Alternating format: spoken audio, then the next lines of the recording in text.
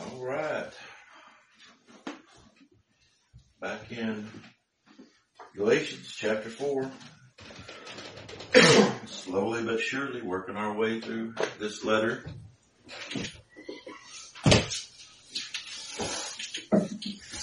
None of us are in a hurry to get through it, are we?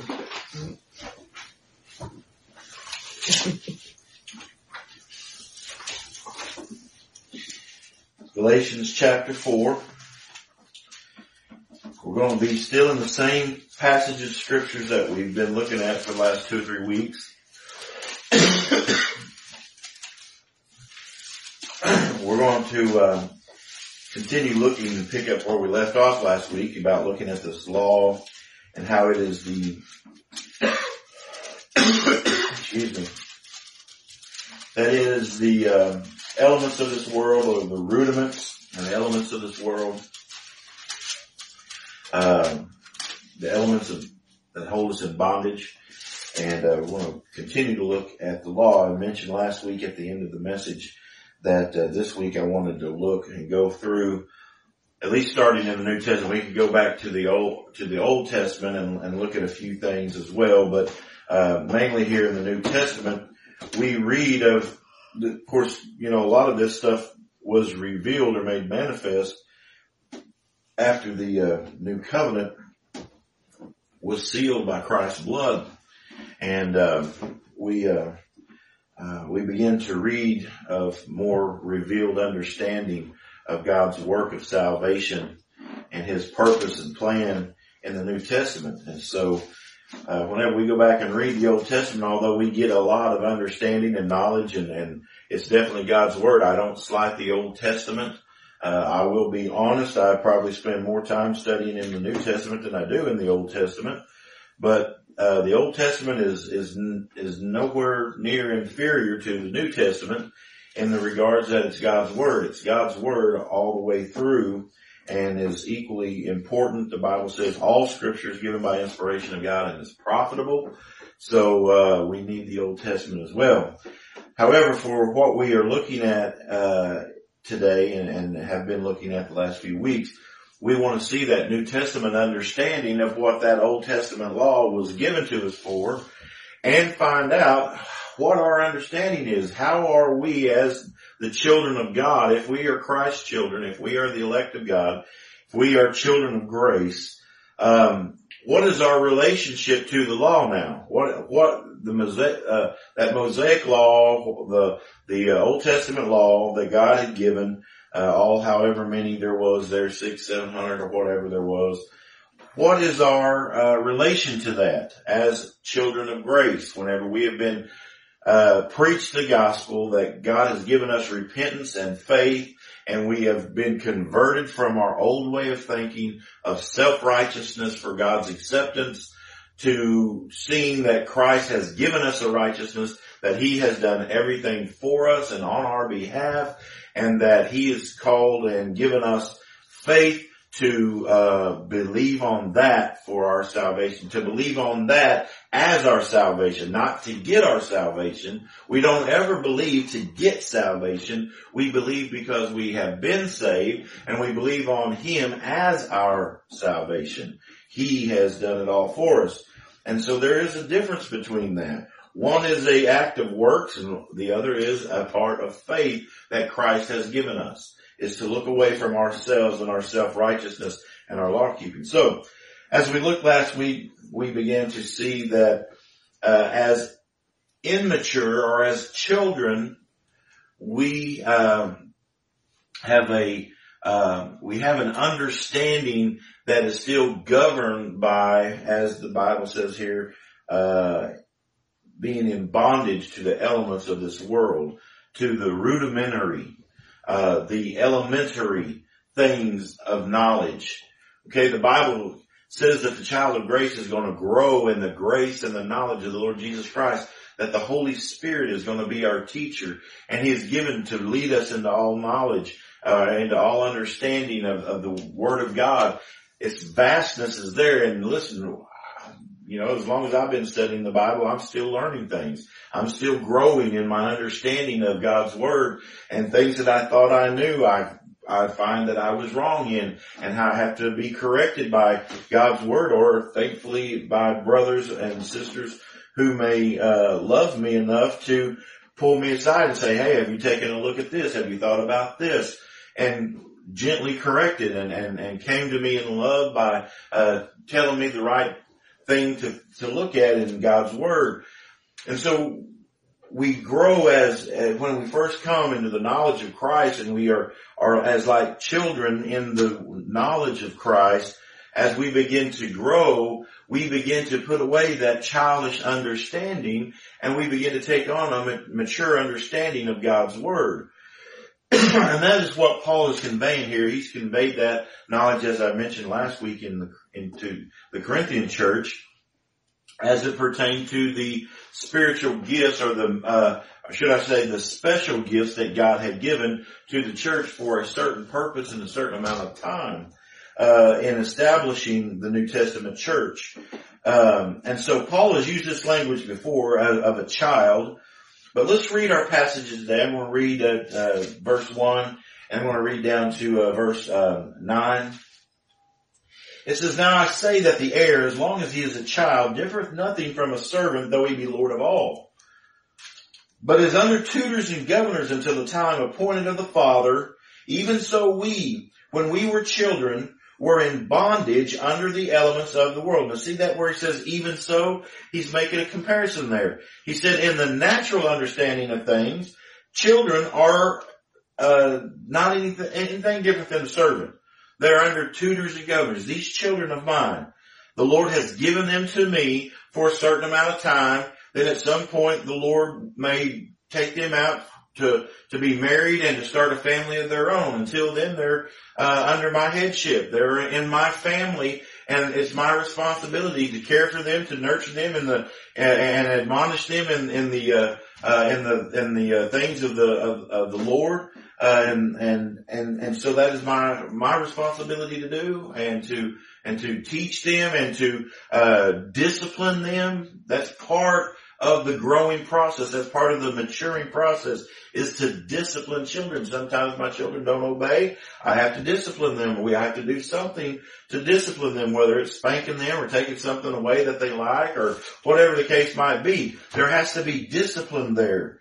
And that discipline reminds them. Whenever I spank my child, now they're all older now, and we don't do much spanking anymore.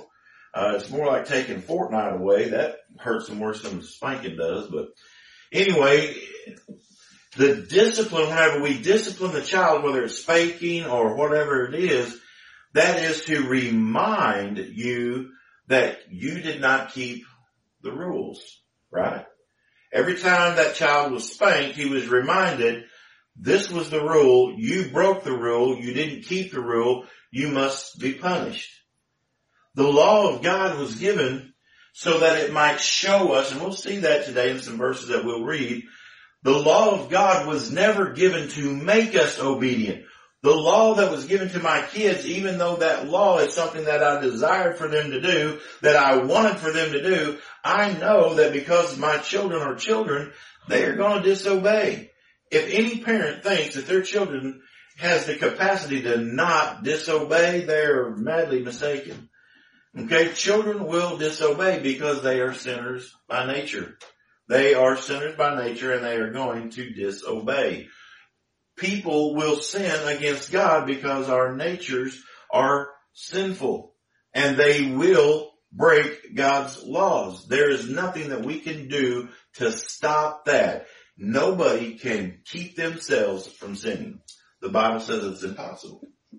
And so, what is the purpose then of the law? Well, we've seen that the purpose of the law has been given to manifest that sin that we have, to show us how sinful we are, to show us that in all your efforts, if you break if at the very least one, which we've broken many, at the very least broken one, you're guilty of breaking every commandment that God has ever given, and that your sentence is death.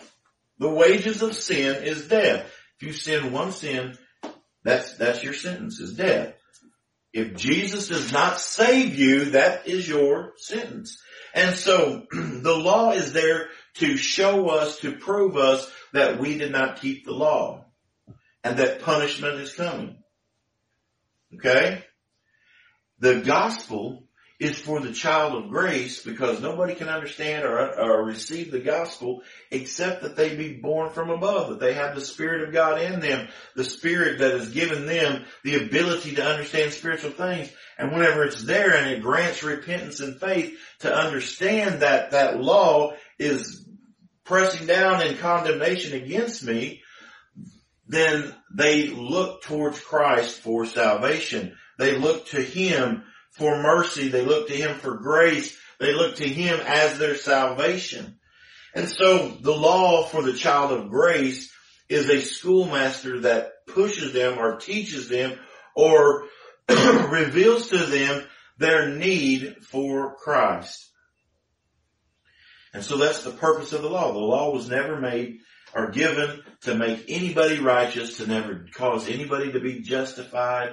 If Adam would have continued to, if he wouldn't have ate that tree right then, which there's no way he could not have because that was God's ordaining thing for Adam. But if Adam wouldn't have ate that and he continued to live forever, he still would not have been saved. Because God had ordained that man be made by nature to be of the earth, earthy, to be incapable. And Adam would have failed, period. He would have failed into sin and death eventually because that was God's ordained pattern or ordained purpose in bringing many sons to glory through the redemption which is in Christ Jesus. So, let's look. Even so, when we were children, were in bondage under the elements of the world, under the rudimentary things. And we seen that last week is talking about the law. But when the fullness of the time was come, God sent forth His Son, made of a woman, made under the law, to redeem them that were under the law, that we might receive the adoption of sons. So He was made under the law. He was under all the things that the law had prescribed, and He kept every one of those. He did not break any law of God. He obeyed all the law of God on our behalf for us, so that we would receive the adoption of sons. See, the only way that we can be considered sons or be sons is because of our union with Christ, right? And the only way we could be in union with Christ is if we have been set apart by God and have been redeemed of God to have been His people. We owed a price. He had to pay it. And so He went and paid the price on our behalf so that God could be the just and the justifier. God cannot be just if He justifies sinners. And we are sinners. Yes, we were united to Christ before we ever sinned. That was our spiritual life that was in Christ, hidden with God before the foundation of the world. That part of me, that existence of me, that spirit life that is in Christ Jesus, that never sinned. It didn't have any sin. But this body of flesh, it would have sinned. And God, in that covenant of grace with Christ, was going to redeem the people that would inhabit these earthly vessels of clay that could not keep the law of God and would break the law of God. So He in that covenanted within the Godhead to save this people who would be inside this body of flesh, that this old man, this Adamic man, might be able to receive the adoption of sons, that we might be able to see, in light of the fact that we see ourselves breaking the law over and over and over and over again, we can count ourselves Abraham's seed, heirs according to the promise, that we might know what is freely given to us. That is why we receive the Spirit of God and the Spirit of adoption. The Spirit of adoption is that Spirit that comes within us that tells us that we are His children. Okay? And so we look to Christ and He gives us that assurance by the Spirit that is in us, not by anything we do outwardly. He says to redeem them that were under the law that we might receive the adoption of children. And because ye are sons, see, we were already sons, God had sent forth the Spirit of His Son into your hearts, crying, Abba, Father. He sent the Spirit into us so that we might cry out to God as our Father. Wherefore thou art no more a servant in our understanding, but a son. And if a son, then an heir of God through Christ. Howbeit then, when ye knew not God, ye did service unto them which by nature are no gods. But now, after that ye have known God, or rather are known of God, how turn ye again to the weak and beggarly elements, whereunto ye desire again to be in bondage? So Paul here is telling this Galatian church, or churches, he's saying, whenever you were in ignorance, whenever you were as like a servant, when ye knew not God, ye did service unto them which by nature are no gods. Whenever you were in ignorance, you were running around listening to all this jive about keeping the law for righteousness, keeping the law for salvation, all this stuff that you were doing.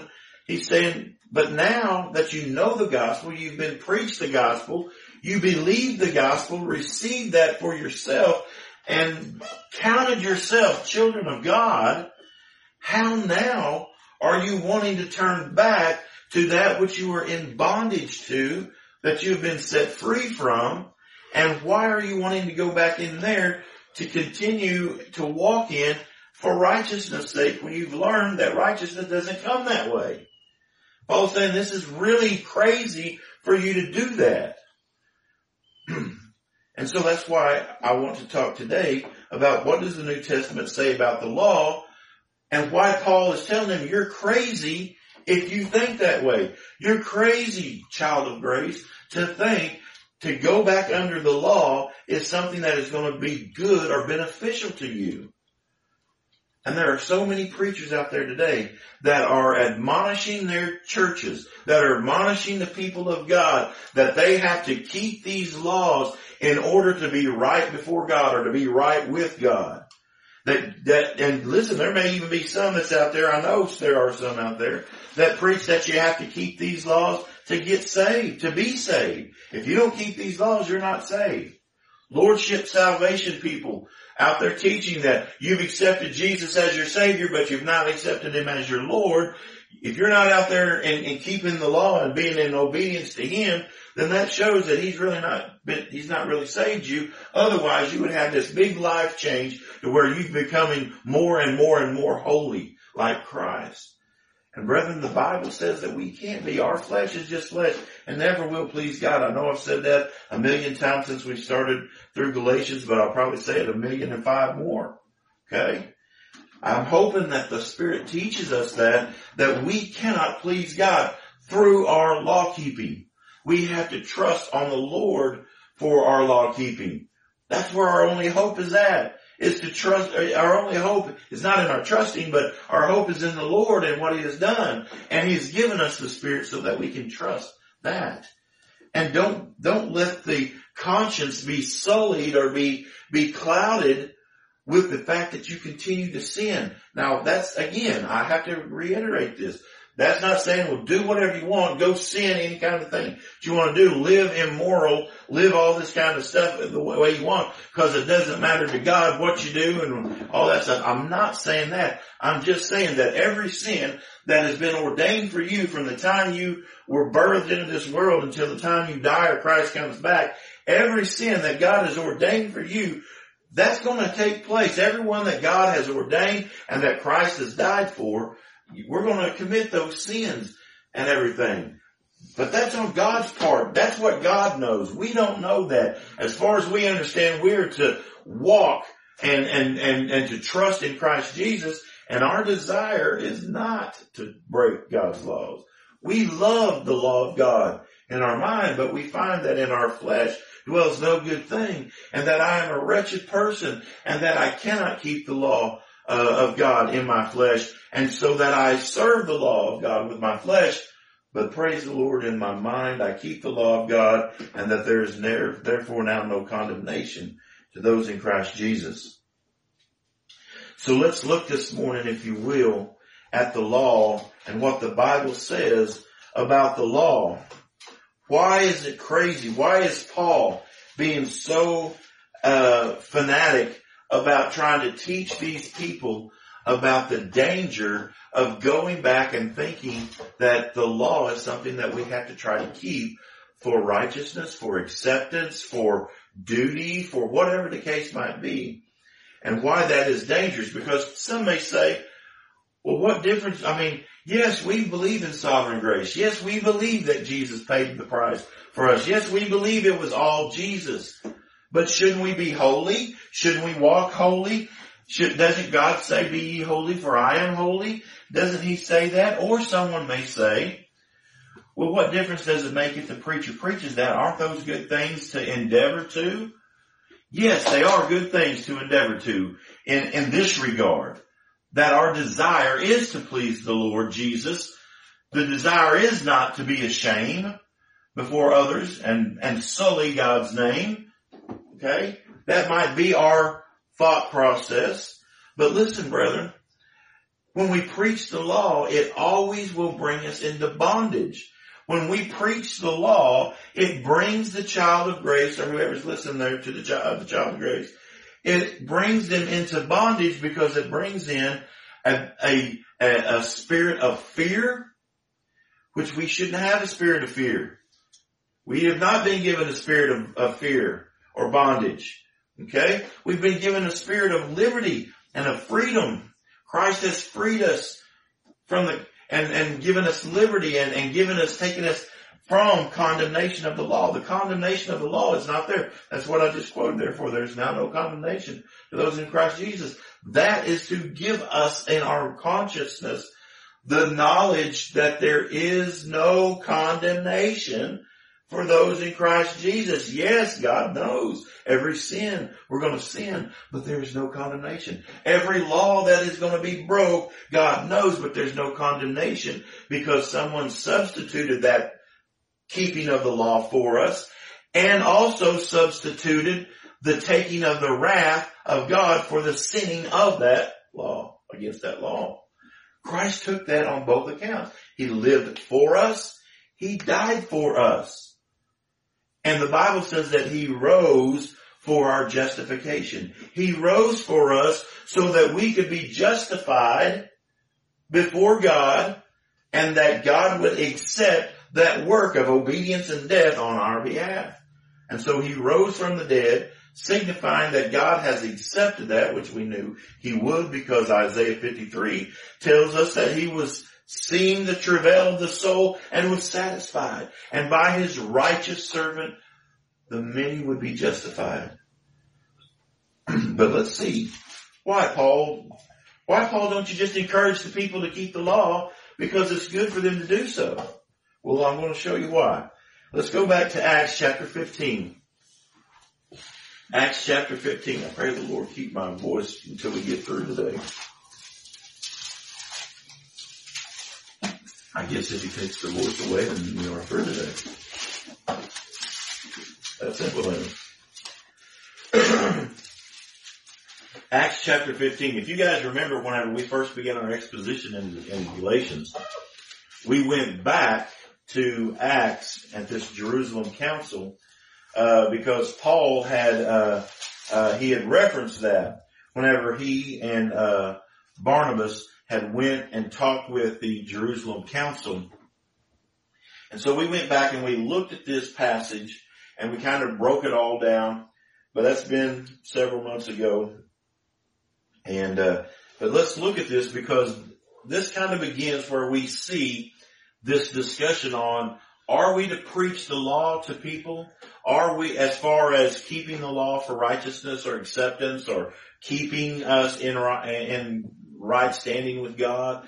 Are we to preach this law? Are we to press upon people the commands of God for law keeping? And this is kind of where it all began. I mean, it didn't start in this time period or in the Reformation or whenever, it didn't start then. It started with the very first church and those following churches that began to form as the church was scattered and began to preach throughout the region. Look at verse 1. And it says, and certain men which came down from Judea taught the brethren and said, except ye be circumcised after the manner of Moses, ye cannot be saved. And see, that's what the Judaizers of today are saying. Unless you continue to keep this law or that law or do this thing or that thing, then you cannot be saved, because surely a child of God who has been born again is going to keep the commands of God, or want to do the commands of God and keep them, or try to keep them, whatever they might say, okay? Well, that's what they were saying right here. There were some that had come down from Judea and came in among the brethren. There were some that was in the churches in Galatia who had come in and had begun to bewitch the Galatian churches by saying the exact same thing. We need to be circumcised after the manner of Moses, or ye cannot be saved. That means, listen, we are preaching Jesus died for us, but you cannot be saved unless you keep the law of Moses. You cannot be saved unless you're circumcised after the law of Moses. Well, wait a minute. I thought Jesus saved, not the keeping of the law. Okay? Now listen, verse 2. When therefore Paul and Barnabas had no small dissension and disputation with them, that means that the apostle Paul and Barnabas both disagreed with that statement, that you have to keep that law to be saved. So the very doctrine of keeping laws to be saved was immediately smashed at the very beginning in the church of Jesus Christ, the New Testament church. It isn't something that came along with the formulations of doctrines of church councils, of church fathers, of Catholic this or Catholic that, or Protestant this, Protestant that, reformations, confessions of faith, all that kind of... No, listen, it started right here with the very apostles who heard the very words of Christ from his lips teach them his doctrine and his gospel. And they said, nah, that is not the doctrine of Christ. They had a no small dissension. Matter of fact, it says no small dissension and disputation. That means it was a very, very big dissension and disputation. That means that this was very paramount, that they understood that that is not what Jesus Christ... You guys coming down from Judea who is corrupting the churches with this. This is not what Jesus said. This is not what Jesus gave for us to preach. He was the end of the law that Christ is the end of the law for righteousness. There is no righteousness in the law and keeping the law. The righteousness comes by the work of Christ alone and the imputation of his righteousness to us. And so Paul and Barnabas, it says, with them that are, when therefore Paul and Barnabas had no small dissension and disputation with them, they determined that Paul and Barnabas and certain other of them should go up to Jerusalem unto the apostles and elders about this question. What question? The question of whether or not they should keep the law to be saved. Specifically circumcision, but we'll find out it wasn't just circumcision. Verse 3, and being brought on their way by the church, they passed through Phoenicia and Samaria, declaring the conversion of the Gentiles, and they caused great joy unto the brethren. Notice, if you would, this is just a side note, declaring the conversion of the Gentiles, not the saving of the Gentiles. Their preaching was not saving anybody. As far as legal salvation is concerned.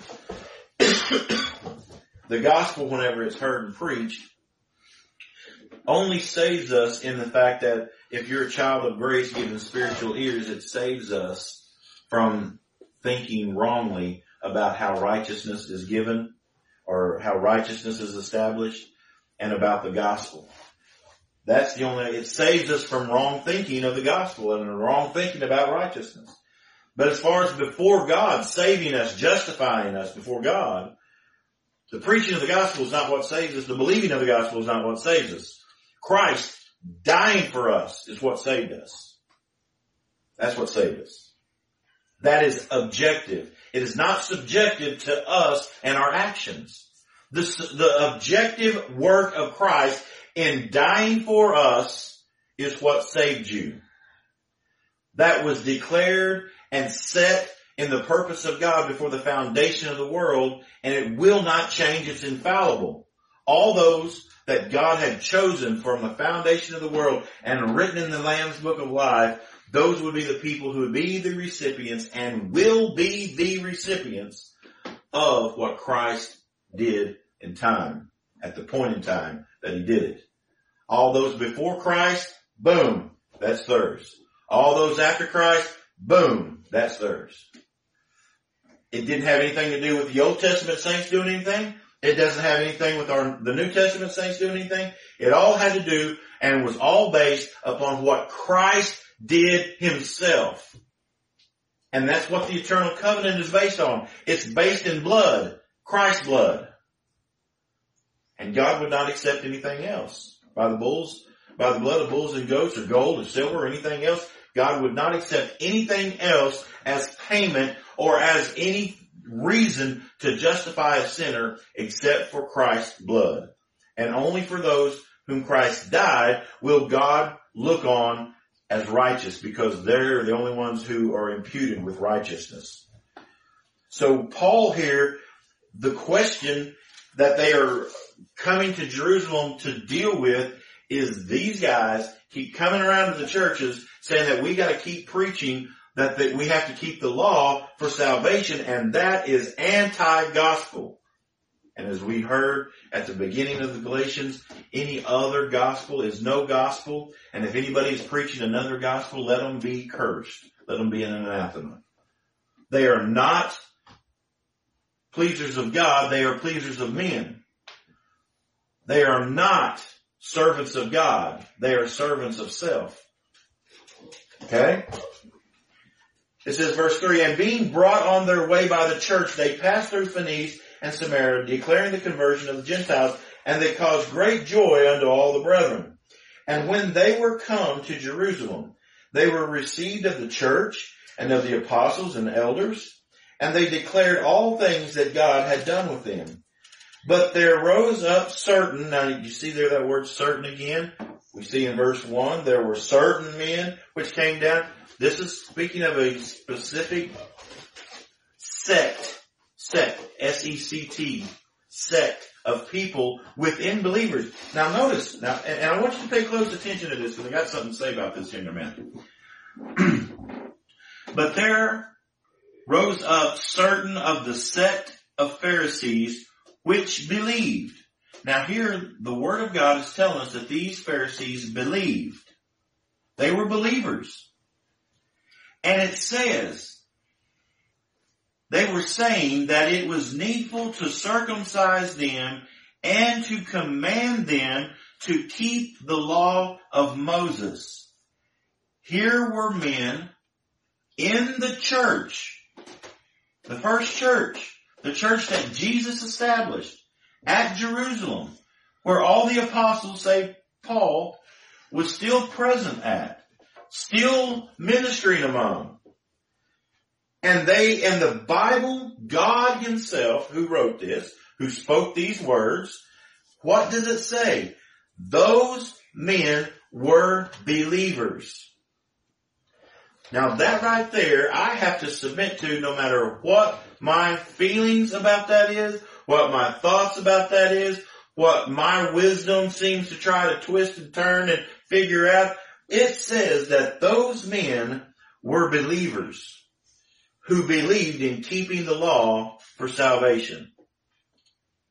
Now there are a lot of us, and I include myself in this, that you will find on Facebook. I've been guilty of this.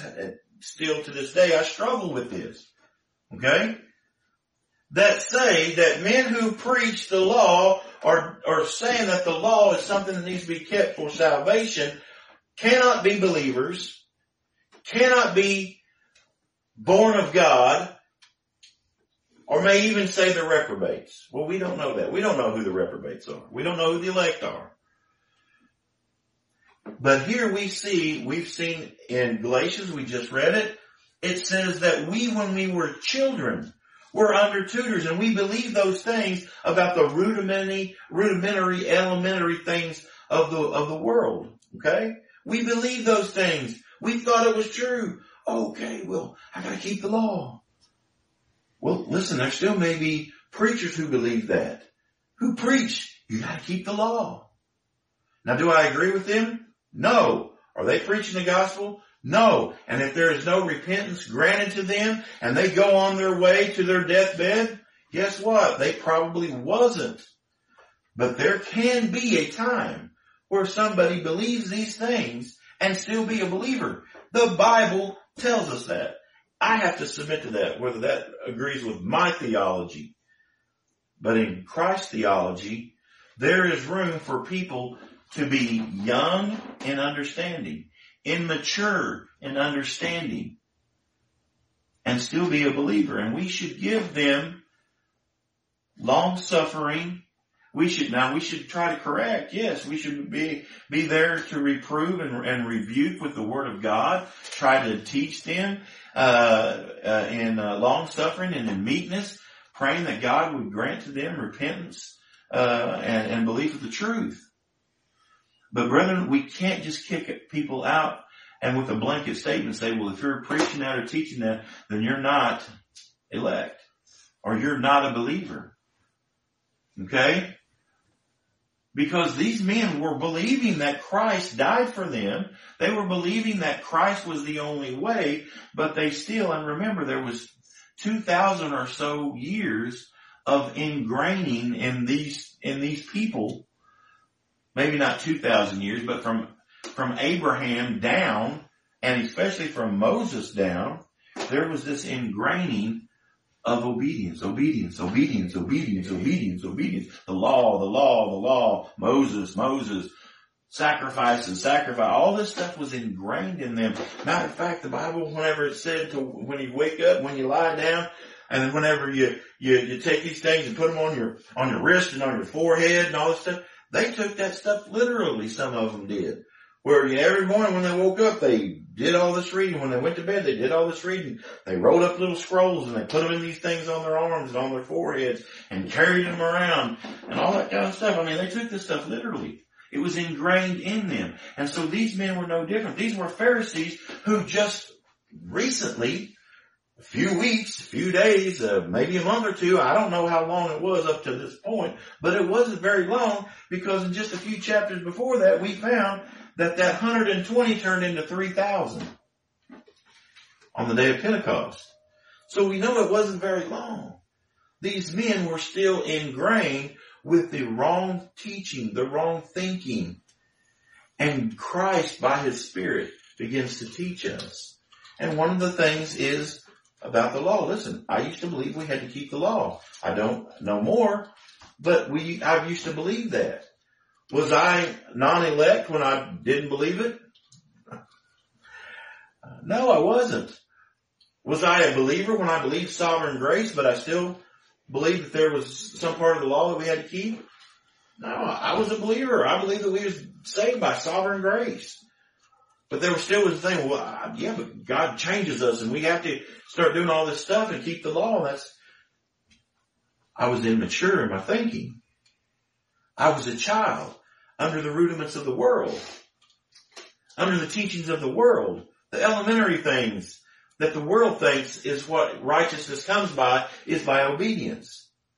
But now, the Bible says, we've been given repentance and faith. And in that conversion, we move from that thinking and we believe in Christ as He gives us understanding. So, the Holy Spirit here calls them believers. So I would encourage anybody here and anybody watching or listening that you might, take a look at that at least. And if I'm wrong about what I'm saying here, I'll be glad to entertain any rebuke or reproof by Scripture, not by philosophy, but by Scripture, that how these men, could the Holy Spirit call them believers,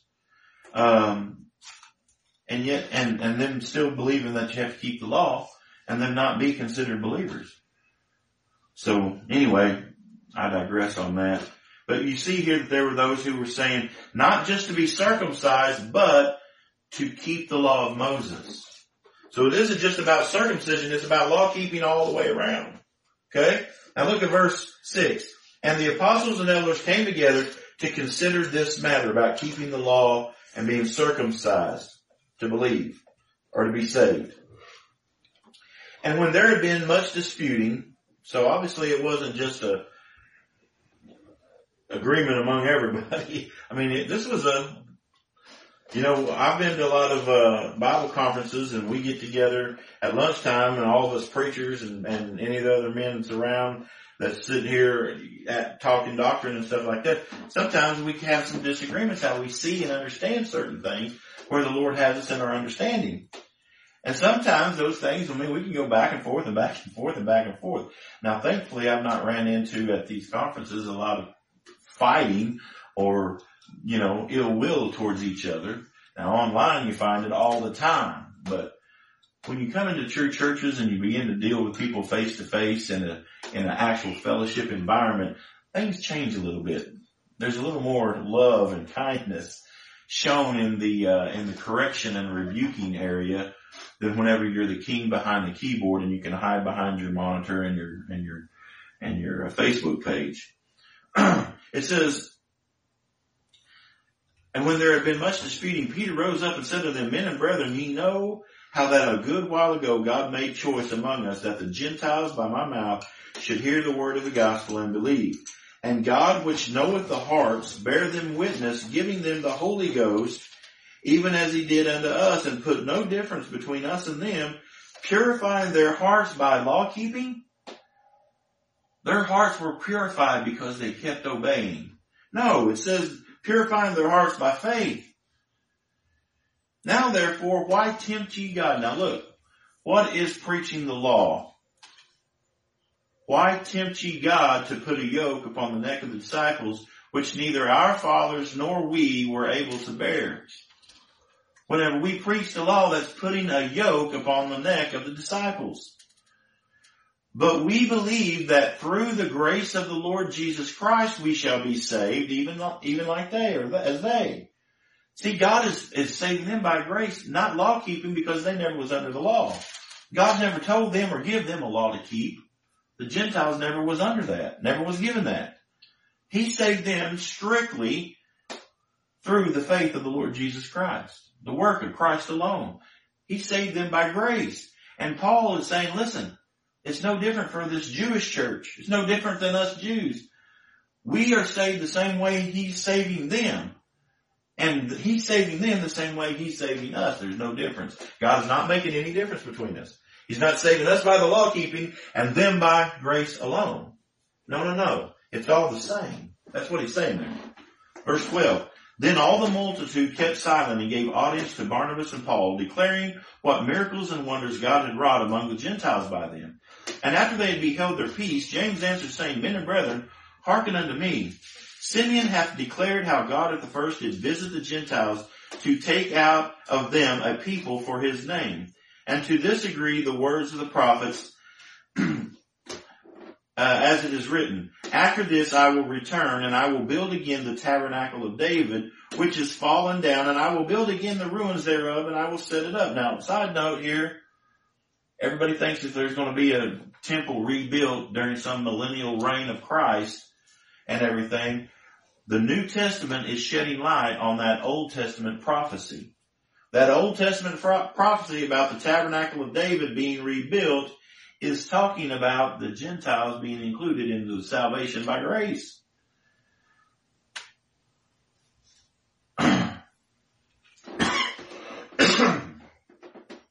That's what James is saying here.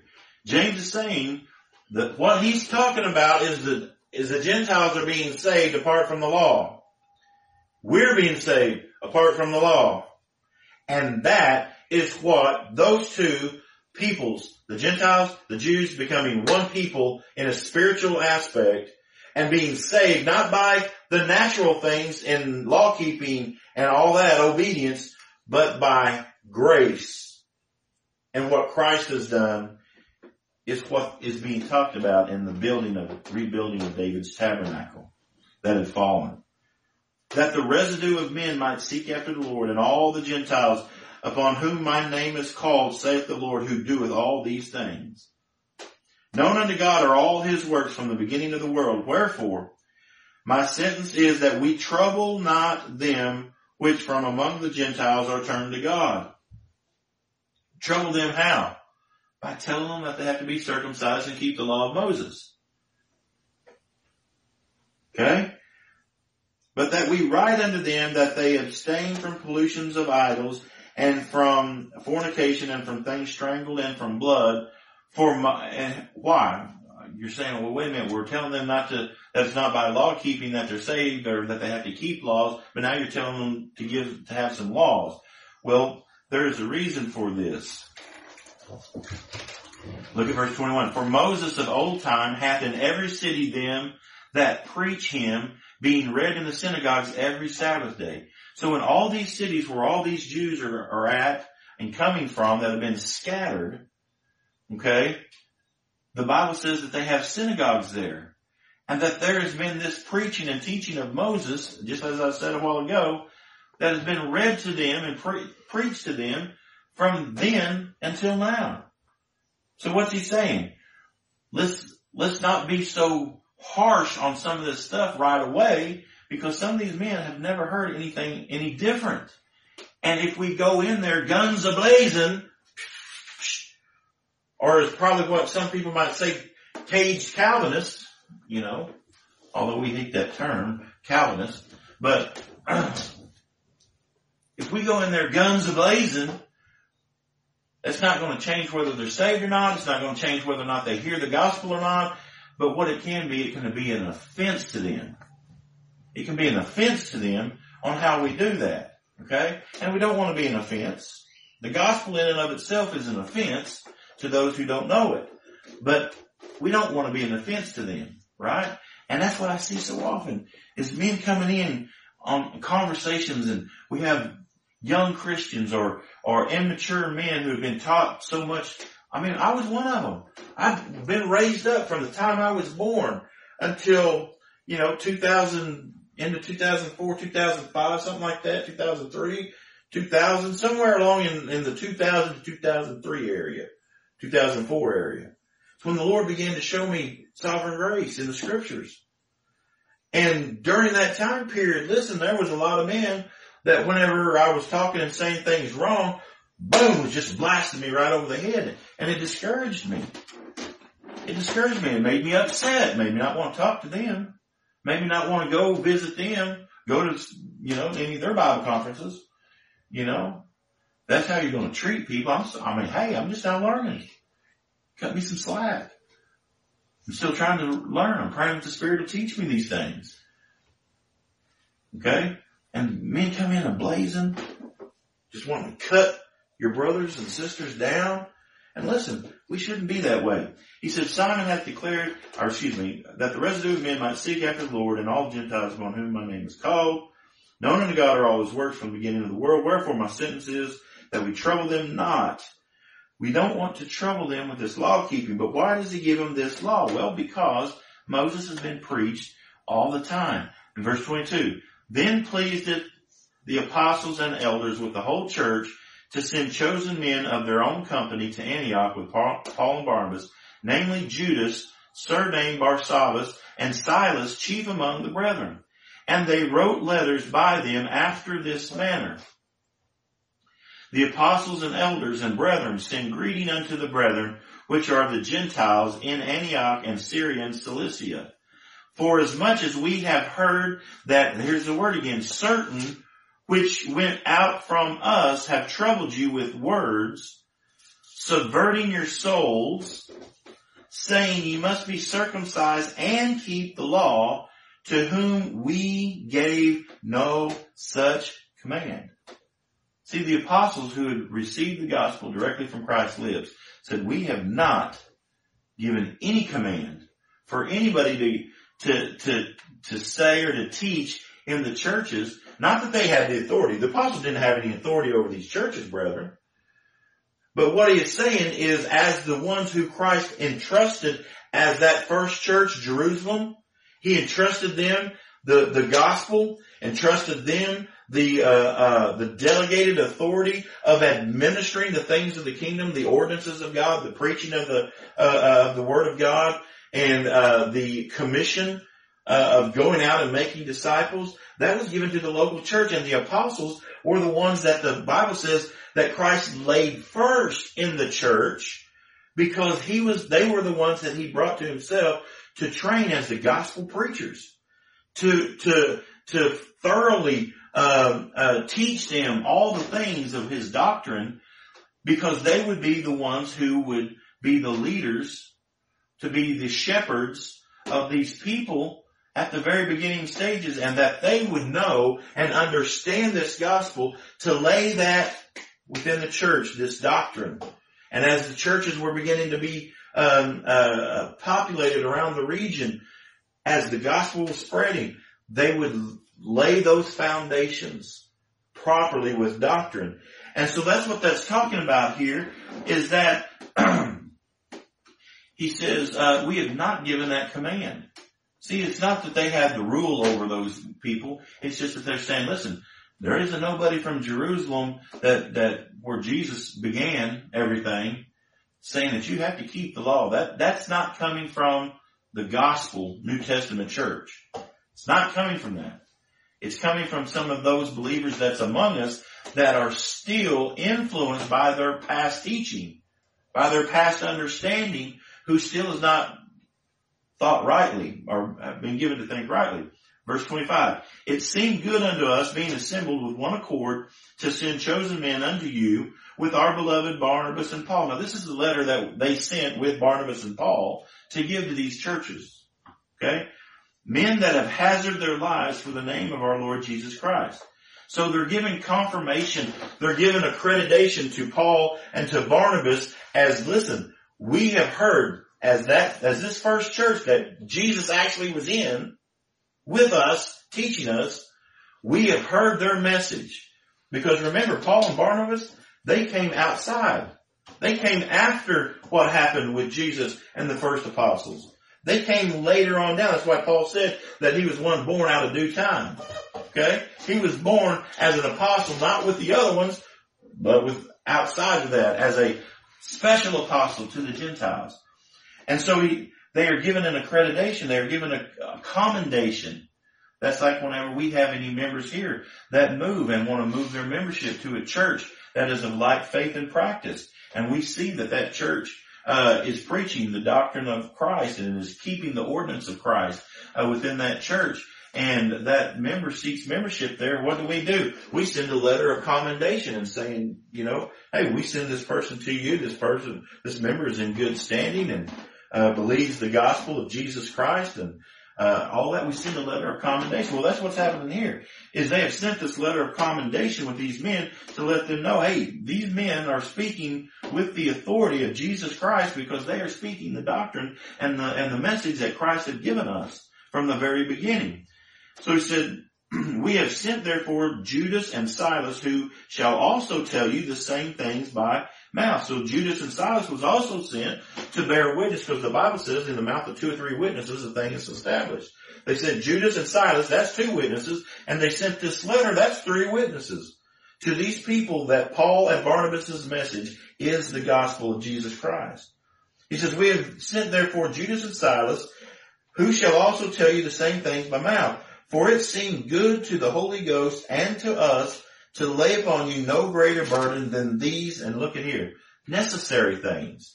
It's not the commands that you have to keep for salvation or to stay right with God, but he said these are necessary things, because these men who are in these synagogues, who have been indoctrinated for all these years and been preaching these things for all these years, and now these other ones who are coming and trying to subvert you,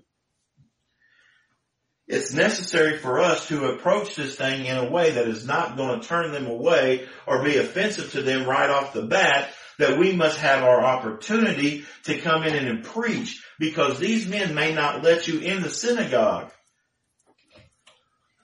if you're doing these things, because they still think these things is what matters.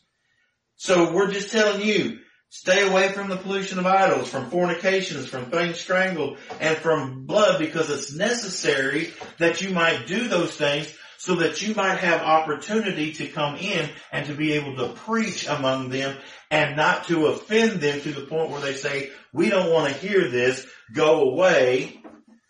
And therefore you have opportunity to preach the gospel.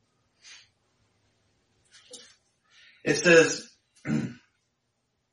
that ye abstain from meats offered to idols, and from blood, and from things strangled, and from fornication, from which if ye keep yourselves, ye do well, fare ye well. So then so when they were dismissed, they came to Antioch, and when they had gathered the multitude together, they delivered the epistle, which when they had read, they rejoiced for the consolation. The consolation about what? What did they rejoice about? What was the consolation? The consolation that they didn't have to keep the law for righteousness. That they didn't have to keep the law of Moses and be circumcised for salvation. That was the consolation that they were rejoicing. Thank goodness. Thank the Lord that He has given us a salvation, that we don't have to keep that stuff that you guys have been doing. I mean, think of these Gentiles. These Gentiles had lived among these Jews. These Gentiles had lived among and around the Jews and had seen their system of religion. They had seen that they're all the time having to make these sacrifices, and that God's holy law was condemning every one of them, and they all had to come by blood and give all this stuff, and the priest and the sacrificial systems and everything. They say, listen, I'm glad we don't have to be a part of that. And that it's just by grace. See, whenever we preach freedom in Christ, because Christ has kept the law for us, He has been our substitute. He is our propitiation. He is our sanctification. When we preach these things, brethren, it's a consolation to the child of grace, because the child of grace has been given spiritual understanding to know they cannot keep the law. These people have been born from above and have been taught of the Spirit that they cannot keep the law, but had been left with just the law. These men were preaching, keep the law or die, and the Spirit of God was in them saying that you cannot keep the law. And they was bewitched by thinking, I gotta keep that for righteousness, but yet inwardly saying, I know that I can't keep that. I know that I can't keep that.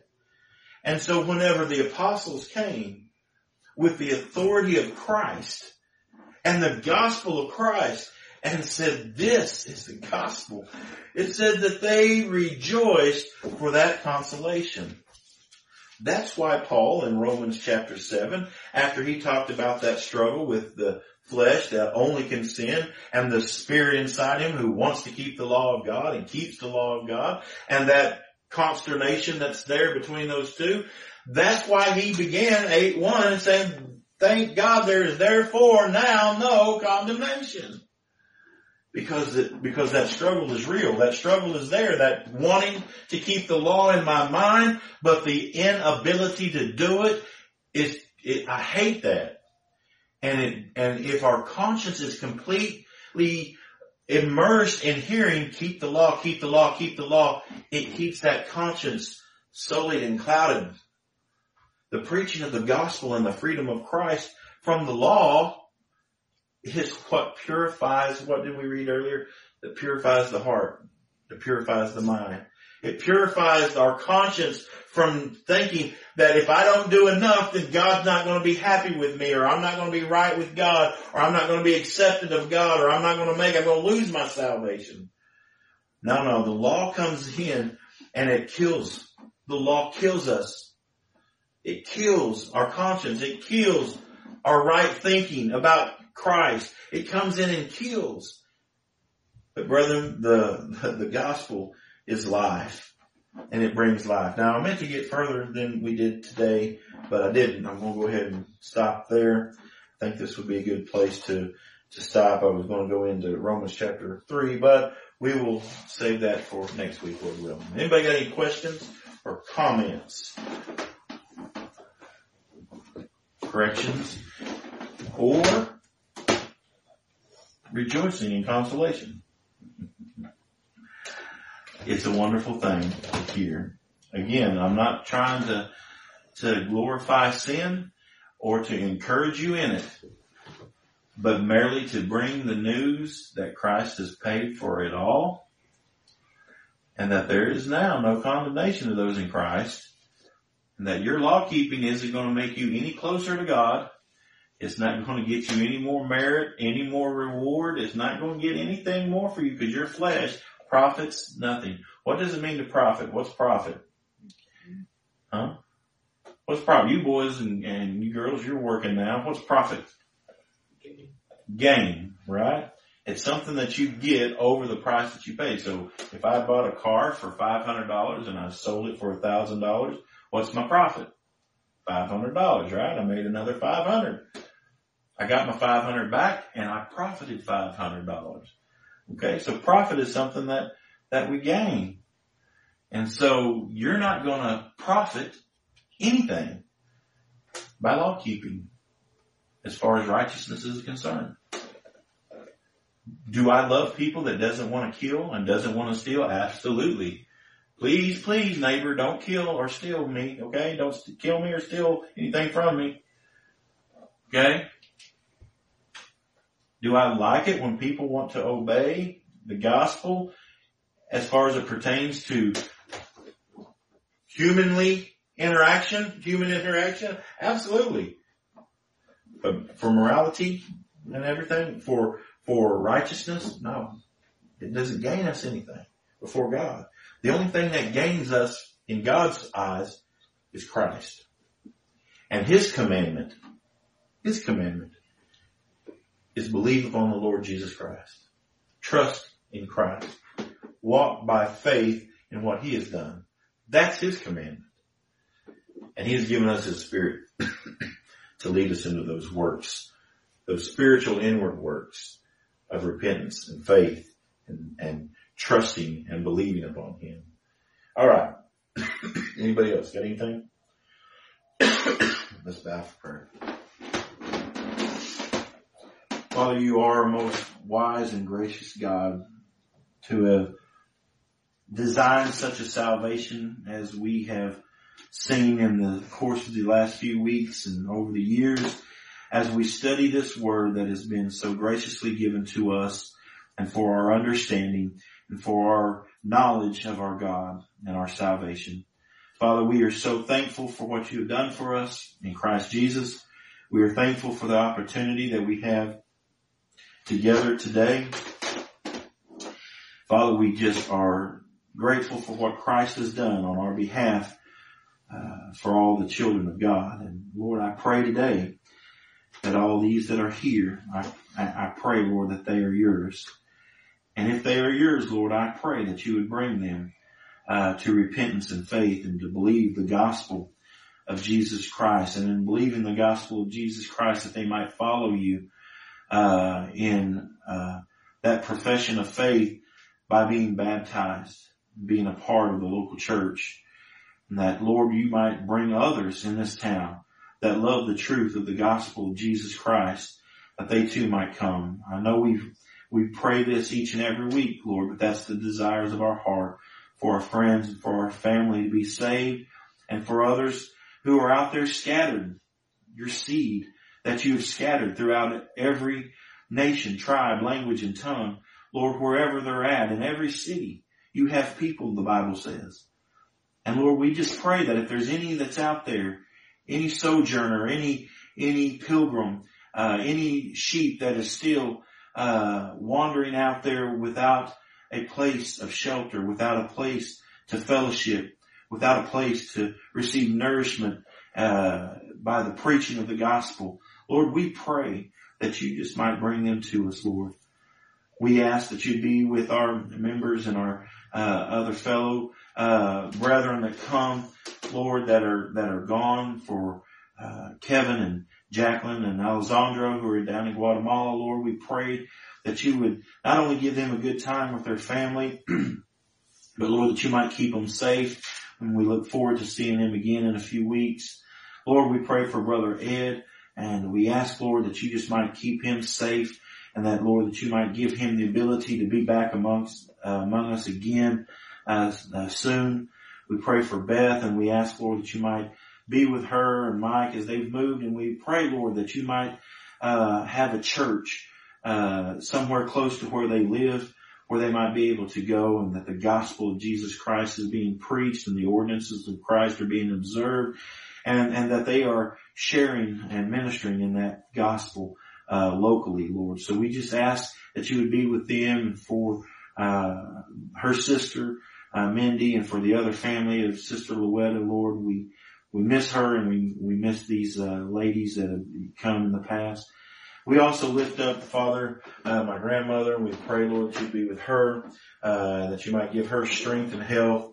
And Lord, we just ask that you would continue to guide us and direct us here, that you might keep us in the faith, and that you might let Christ be glorified in all that we do and all that we say, for it's in his name that we pray. Amen.